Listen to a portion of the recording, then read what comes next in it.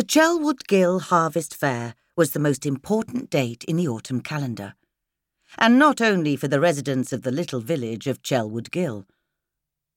For the very green gardeners' circle of nearby God's Hill, it was the society event of the season. For the Allotment Association of Rockbourne Abbey, it was the year's star attraction. For the various rivals of the Langley Marsh Vegetable League, it was the chance to win victories that could be savoured all through the long year. For 1 week in October, villagers from across the regions flocked into the old equestrian centre outside of Chelwood Gill and filled it with stalls, tents and tables, where they proudly showed off the various pumpkins, marrows, turnips and parsnips from their autumn gardens.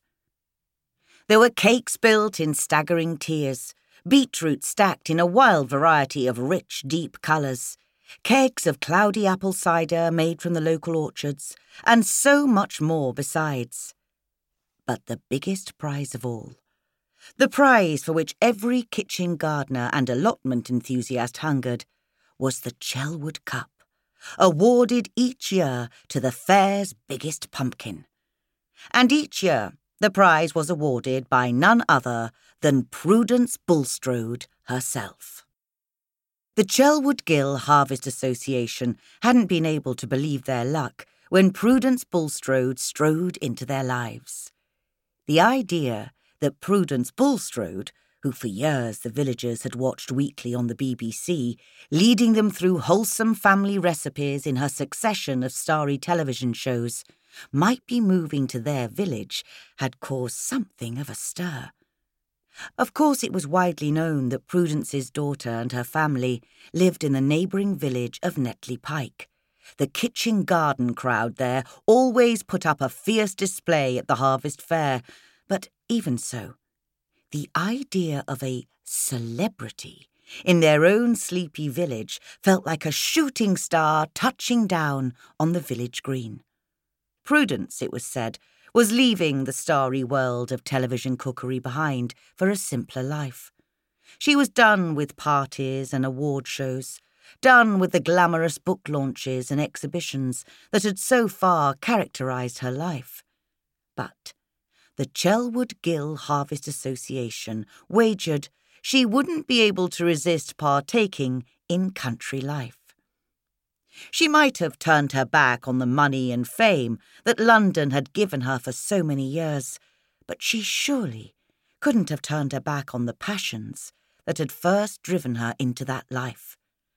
The passion for food, for recipes from near and far away, and the passion for sharing that knowledge with the world. Yes, Prudence Bulstrode would be quite an addition to the festivals and fairs Chelwood Gill was proud to host each season, and so she had turned out to be. There she was now, surrounded in a half-moon by hundreds of excited villagers. She was standing on a decking area in the shelter of the Harvest Fair's biggest marquee, about to show them all how to make her famous iconic raspberry roulade. Prudence Bulstrode was a magnificent woman, practically perfect in every way, her husband used to say, diligently pretending that he hadn't stolen the line from an old copy of Mary Poppins.